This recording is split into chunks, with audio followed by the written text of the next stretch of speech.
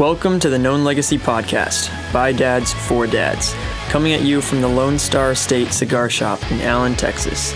For more info, go to www.knownlegacy.org or look for us on social media under Known Legacy. Now here's your host, Bill and Travis. Hello, Bill. Hello. Hello. How are you? I'm good. I'm good except for one thing. What? It's Valentine's week. It is. In fact, tomorrow, we're recording this on Wednesday, and tomorrow is Valentine's Day. Tomorrow is Valentine's. You do anything special? No, actually, I've got... Oh, you're one of those guys. I'm going to one-up and say I have an amazing wife because the first year we got married, she was like, you don't think you do anything for Valentine's Day? And I'm like, sure I don't. And then... Yeah. I did something, and she was like, what are you doing? Yeah. And I was like, she's like, I was serious. I'm like, I'm in love with this woman. She hates Valentine's Day because she's like, let's just do it all throughout the year. Right. So then I can get her flowers, the same $75 flowers for $9.98 the next week. Correct. And over the course, I can spend that same 70, like 7 months out of the year. Yeah. You know, and so. So it's a move of frugality, not a move of you don't particularly care for or love your wife. No, in fact, I tried, and there's no demise against guys who do that. Like, I'm not like going, that's wrong, because it's fine. It's, you know, whatever. I mean, it's a Hallmark holiday that somebody made up and was like, hey, okay. So the only thing I really know about Valentine's Day is the St. Valentine's Day Massacre, which is really... Wow. Yeah. That's going old school. Yeah, it is. That's like going 1920s. Extremely gangster. mafia. Yeah. Extremely gangsta. Yeah. Gangsta. Yeah, that's how bad I am. Gangsta. We're kind of in the same boat. We don't do much, but I have 2 girls at the house, and I feel like I should do something for my daughters. We do stuff for the kids, not for us. But normally my wife buys the hearts of candy, and then it's that Russian roulette of like, which candy do you get? And like, oh, this one's the cream one. Yeah, or the coconut cream. Ugh. I like coconut cream. Oh, ugh, it's so good. Horrible. So what's your least favorite one? Probably like it's not the nougaty one, but it's the one that's like. Something like it's kind of like a caramel, but it's not, and it's soft. It's gross. It's just nasty. I'd even take like the strawberry cream over that one. Oh, the orange cream one is the one that I'll like literally throw it across the room in protest. I'll like bite into it, orange candy, and I'll go postal on it. I'm like, this is not candy. I just saw this post of a guy who said him and his wife go to the store and they pick out each other's cards and they hand it to him and then they put them back. Like, that was nice, and they saved themselves like $11. Yeah, cards used to be cheap, and now they're like $6 a pop. Anyways, cards are, before we get too deep into it, there's still time to sign up for the Known Legacy Conference coming up on March 2nd. It's here in Allen, Texas. If you haven't signed up yet, do it. Spots are going fast. We have great speakers. It's a great date night. Speaking of Valentine's, maybe you can get it as a Valentine's gift. Ooh, that'd be good. Or a post-Valentine's gift when you said, "I'm sorry, honey. Yes. I'm taking you to this conference," because now that you heard this, you're like, "Oh no, I better go and make up for it." It's a great time to make up. Right. I realize that there's mistakes have been made, and it's time for me to get this dialed in right. So. A little bit of encouragement that night. Right. Dinner. Right. Concert. Going for the first down, not the touchdown, if you listen to last week's podcast. The short game. Go for the short game, man. I don't know, but if you go to the conference, you may go for the touchdown that night. You never know. Might be some love in the room.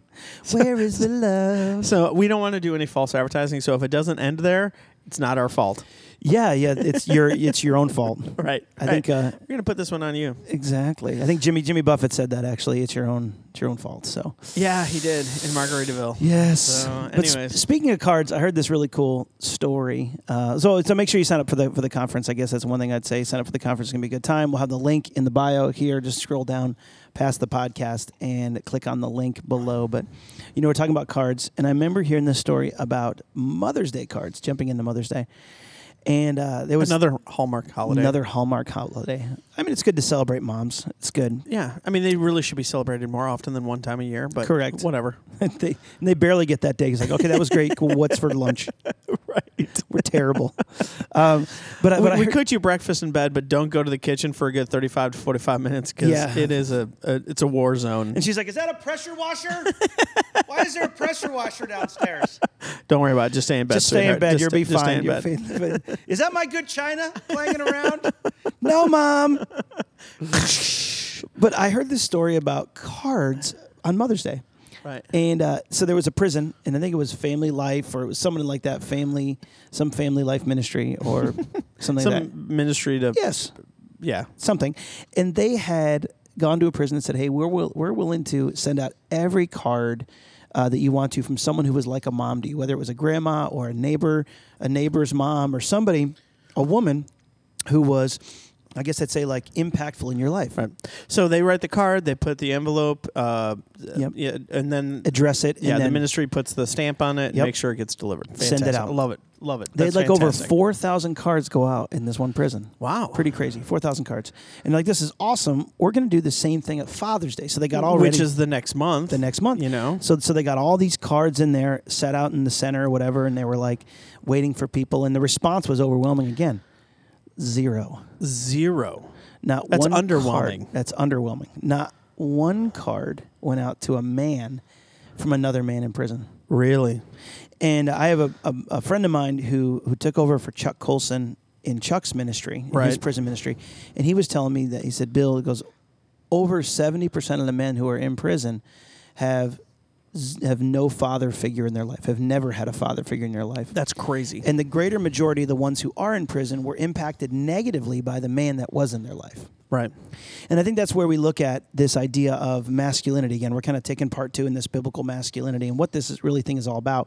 And there's so many personas of what masculinity is. And that's where, even last week, if you listen to our podcast, we talked about what masculinity, how it's been hijacked in our society. Right. And then running back to the truth of the scriptures. Again, in Known Legacies filter is the first one. Is God's word true? Do we really believe that? If we're listening today and we believe God's word's true, we believe that God's word talks about masculinity in the most biblical, truthful sense that we can have. Right.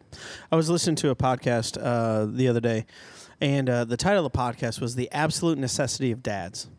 And it talked about how just the importance of dads are, not just for setting like morals and setting like expectations and work ethic and stuff like that moving forward in the family, but primarily from like 9 months old till 5 years old, and how essential it is dads in play and the role that plays in kids developing, like what does aggression looks like versus intensity. Well, most kids learn that. What they're finding out through playing and wrestling with dad, roughhousing. You know, the thing that mom is like, don't do that in the house. Don't and throw them off like, the bed. Right. Guys got 3 or 4 guys, rolling around with them and throwing them up in the air. And I still remember my oldest, and I'm like tossing her in the air, and my wife is freaking out. And my daughter just has these eyes of like, I'm terrified, but I'm trusting you. And you're like, yeah. And you're like, this is fun. This is fun. And that creates these pathways in the brain of like risk and trust and safe risk and dangerous risk and all these things. And they're just saying that the play, roughhousing and what dads do in that is so essential to lifelong development of kids being able to interact with other kids. Yeah. And learning how to play with other kids and learning how to play unorganized sports where there's this unspoken commitment of saying, we're going to agree to these rules, even though the rules are unspoken, so that we can both have a good time playing this game. Yeah. And how important that is throughout life, because that's what business is. That's what careers are. And so dads are essential, and our culture is wrestling with this concept of dads. Yeah. And some of our culture are saying that masculinity is what's evil in our world. And what I think we're saying is like, no. The lack of masculinity, true masculinity, is what's true biblical masculinity. Too many words, not enough coffee. I am so tired this morning, man. I don't know why. But anyways, and just how essential that is. And so what we wanted to do, we started last week, we want to continue this week, is what does true biblical masculinity look like? Because it is essential not just for our own health and well-being as men, but for our families, for our kids, and for the bigger picture of culture. Our culture needs true men to rise up and be the ones that God has uniquely created them to be. Yes, and I think like that. I like that deep tone too. I tried. I don't have the deep tone voice, but I know last week we talked about finding a contemporary, someone you can walk along with in the scriptures that says, "This is the guy who I connect with." I do believe firmly that God has created so many different writers in the scripture and so many men inspired to write God's word, because he said there's so many different personalities. So I think if we can find a contemporary, and I know that for me, mine was David and yours was Adam at first, I but know, and then I went with Joshua, like the real answer, Joshua. By the way, I told my wife that joke. Yeah. And because I was really proud of it, because I made you laugh because it was so unexpected. If you didn't Extremely. listen, I said my favorite character is Adam because he liked to walk around naked and he ate whatever his wife gave him. Yes. And that ruined everything. Right.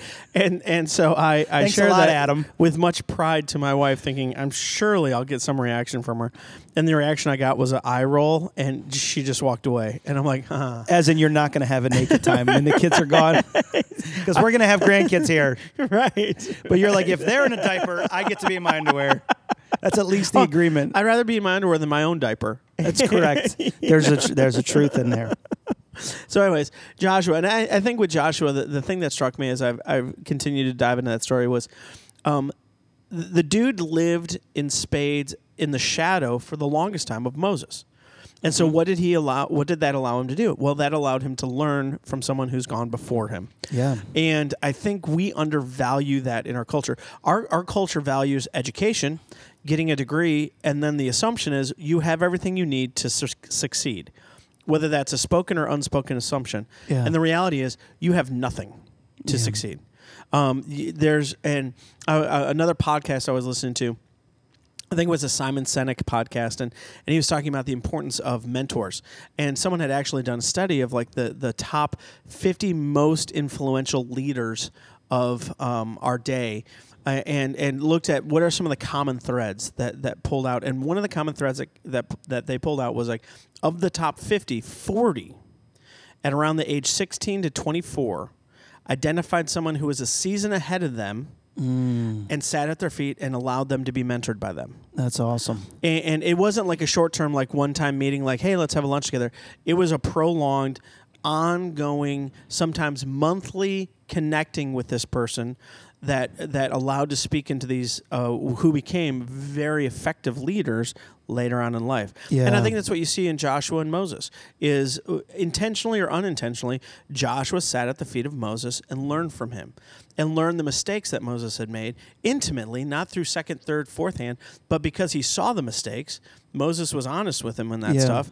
And then all of a sudden when Moses is gone and it's time for Joshua to step into that role, he was ready. Yeah. And so I think there's something about biblical masculinity has got to start with the idea of, am I making room in my life to sit at the feet of someone who's a season ahead of me, who's in a life stage ahead of me. So thinking about that, I've there's a book that I'm going through right now called 5 Levels of Leadership by Maxwell. It's an old book. It's a great book. I've gone through it before, and I read it for a class, a leadership class, blah, blah, blah, whatever. But this time I was preparing. I was like, okay, who's the guy ahead of me that I need to go through with this book? And there's a guy that I know through the cigar shop. He's a CEO of a company, and he's very successful. I'm like, I need to see if he wants to do it. Called him up. We met for lunch, and he goes, I'm all in. He goes, I'm all in. In fact, he even brought the book to the lunch, which I was like, I got that guy. Then we both said, who's the guy behind us? Yeah. And so there's this 25-year-old guy that I met at church recently who we connected over coffee, and this guy just exudes entrepreneurship. You know, he was late to our meeting because he had a dream and he envisioned how to create a better car rack for his truck. And so he spent his morning from 6 a.m. till our meeting working up a prototype in his garage just to see if it would work. And then he comes and he's like in his work clothes and he's filthy dirty and he's just so... And he has like these sparks of leadership, but he's 24. And I'm like, dude, you don't know what you don't know. Extremely moldable. Oh, extremely. And he's so excited. And like, you know, he's talking about the church plant that we're doing called the Grove Church over in North Lake Argyle area. And his questions could care less about the church plant. It was all like, tell me about your philosophy of leadership. Yeah. Like, tell me what's your philosophy of like development and growth and decide. And it's all, and I'm like, he needs to be there. So we are going to be meeting every other week going through that book together, the three of us, because again, it's the Moses principle. Who's the guy behind you? Who's the guy ahead of you? Or the Joshua principle. Who's the guy ahead of you? Who's the guy behind you? Yeah. That you're allowing and intentionally speaking into. And I think there's something that we desperately need in our culture to do that more often. Yeah, no, that makes perfect sense, because I feel like every time that I have a conversation with those who are millennials, I even hate using the word now because I hate just broad terming this generation. But I know that a lot of millennials that I talk to are really, they're hungry for someone to step into their life. I remember hearing about this a long time ago. We would have this conversation about, we have this, basically the internet became the dividing line. Before the internet, it was essentially the greatest generation that ever lived, considered as the World War II generation. Marked the by baby boomers. sacrifice. Yes. Marked by heroism, marked by doing the difficult thing that no one wanted to do, but we knew we had to do kind of stuff. Yep. So there's making that it lens. that great generation. Yeah, the great generation. And then there was this generation after. I guess you and me are like the bridge of the glasses. I don't know. But this other generation is kind of a post-internet, high amounts of knowledge being thrown at them, but not a lot of experience. And I don't mean that to be demising. Yeah. I'm saying, well, I know it because I can look it up and I can see it. Whereas before, we had to sit at people's feet and have conversations with people, hear about them. So the real point of that is wisdom. Yeah. You know, like you can have all the information in the world, but if you don't have wisdom, it's useless. Correct. And that's the exact environment we live in right now, where literally you can Google anything and get a short answer and go, oh, okay, I got it. I'm now an expert. But no one is sitting at each other's feet to say, how do I improve that? It's the man cave versus study. We have a culture now that loves building man caves where we can go and watch sports. Yeah. And I saw that meme a few months ago that was like, we need fewer man caves and more studies. And you see the chair with the cigar and just shelves of books. And I'm like, that's exactly it. Because you can learn wisdom not just through one-on-one conversation, but you can learn wisdom through stories and through books and through these great epic novels that some are trying to ban, unfortunately, that teach us, like, no, this is the reality of humanity. It's screwed up. It's broken. And every one of us is capable of unthinkable evil if we're put in the right situation. Yeah. And yet there's some spark of divinity in us that allows us to overcome that evil if we choose. That's a hard part. Yeah. If we choose to follow that spark rather than what comes natural to us. Yeah. You know? Yeah. And so it's that how do we figure out wisdom? Yeah, it's almost, so I guess when I talk to you, it's the idea of like being willing to be led. Right. And I think that's the biggest thing is that we need to be willing to be led. That's what I'm hearing from you with Joshua. Correct. And so as I was digging through with David, I saw a couple of things. You know, we talked about he was a man after God's own heart. Literally, God said that to him. I found a man after my own heart. And so that must mean he was perfect. Yeah, exactly. He was completely perfect. He never did anything wrong. He never had a wandering. He had a theme song. I guarantee it. David, coming to your town. David. It might have been even better than that one. But that was pretty good. You saying that wasn't a great theme song? I mean, I don't know. Like ba-da-ba-da-ba-ba-da-ba. That's the love song. Da-da-da-da-da-da. I don't know. David. Da-da-da-da. Yeah, I can't imagine. We could work on a David theme song. All right. Well. Dun, dun, dun, dun, dun, dun, dun, dun, David. So, anyways, sorry about this. Sorry for these last two minutes here. But so David was, as you read his story again, finding your contemporary, finding someone that you can connect with, and just reading the story, and not just okay, let me get the 11 points from him, but like let me get an idea. And so as I kept reading through these chapters, I kept seeing these themes come up with him. Yeah, as you saw with Joshua, was just he waited. I know in between Moses is up at getting the 10 Commandments. Joshua's here in the middle of the mountain, and then he's watching these people make complete fools of themselves and make this giant calf and go, give us all the gold so we can make a calf, and go, we just threw it in the fire and boom, out came a calf. Yeah, that's believable. That was our first move of socialism ever. Exactly. Like, what in the world? And so exactly. Give me all your cash and we'll provide for you. Correct. It worked out horrible. And it didn't work out then. And so he waited. So he saw what was going on with Moses. He saw the cloud, the thunder, the lightning, all those kind of things. And he saw what the people were doing. And he's like, I want that. I don't want this. So anyways, he was willing to be led. But then I saw David, a man after God's own heart, who, as I read through the scriptures, realized he had a brother in the battle. And, in 1 Samuel 18, it talks about his soul being knit together with Jonathan, that at this present moment that him and Jonathan were like, that's my brother.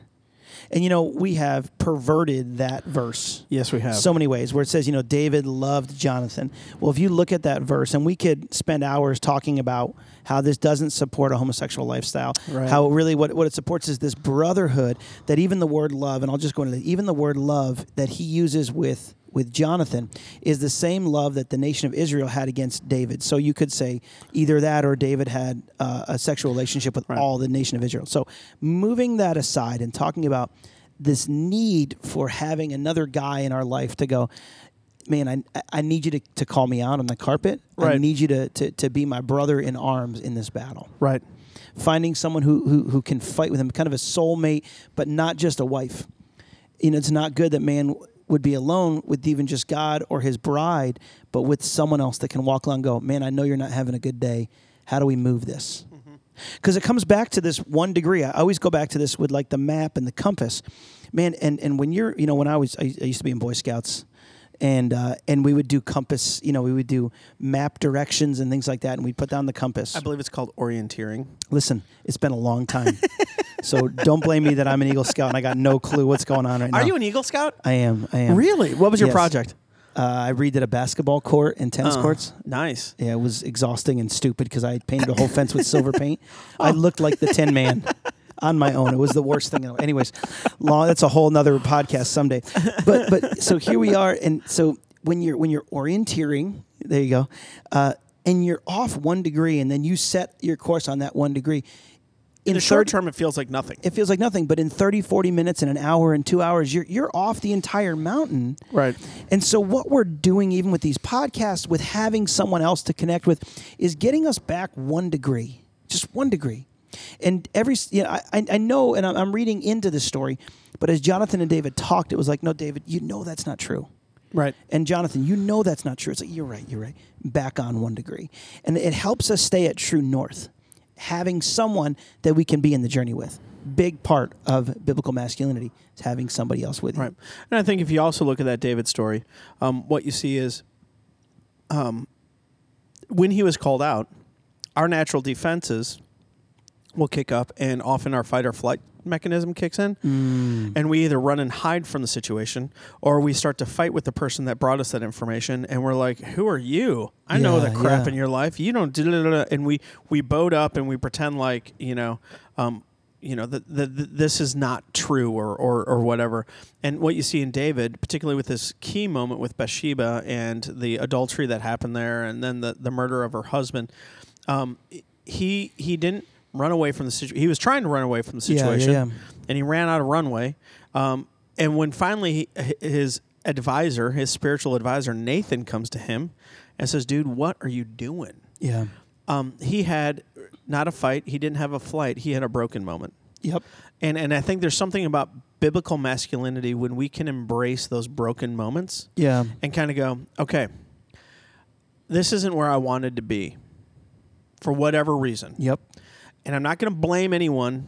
I'm not going to blame my boss. I'm not going to blame the institution I work for. I'm not going to blame the world. I'm not going to blame my skin color. I'm not going to blame my socioeconomic life that I was born into. I'm going to own it and say, I messed up. Yeah. And if I want to change tomorrow, it has to start with me acknowledging that I am not where I want to be. I have made some mistakes, and I'm going to own those mistakes today. Yeah. And then look at what does tomorrow look like in the new reality of I got to change some stuff. Well, that's it. And it even started before that. I love in 1 Samuel 18, he says, who am I that I would even have the ability to marry Michal, who is Michal, I don't know how her name is spelled, but Saul's daughter. Right. And I think it's Michal, Michal. And he saw, and so anyways, he's like, who am I that I'd be worthy to marry the daughter of the king? Right. So this humble spirit was there all the time. And it wasn't just false humility. It was like, I can't do this. And you look through all the scripture of even when Saul was going after his life, he was like, who am I to try and kill the Lord's anointed? Right. So he waited. He was humble enough to go, God, you're in charge of this whole thing. Right. So his humility went far deep into who he is, so that everything he did, he knew that God was in control. God's got this. Who am I amidst God's hand I'm not going to try and move the hand of the Lord. I'm going to be submissive to what the Spirit is. Right. So I think that's a big thing that even I see that from there all the way down to when he slept with Bathsheba. He killed her husband. Their first baby died, and then out from this comes what's considered the wisest man in the world, Solomon. Right. So God took the most negative situation and turned it around to make it amazing, because he had a humble man who didn't say, no, let me keep covering this up. He said, God, I confess my sin to you. I don't have this. Even when he danced naked, with a loincloth, and everyone's like, no, don't do that. And he's like, no, who am I? I'm gonna proclaim that I'm nothing in front of God, in front of everybody else who was being led by him. Right. So talk about humility in that kind of boldness is pretty powerful. Right. And I think that we're hitting on some of the key things here. One is putting yourself in a position that can be led by others, that produces often moments of brokenness when you realize I'm not where I want to be, and I can make a choice to blame others, or I can honestly hold up the mirror and go, okay, it's my life.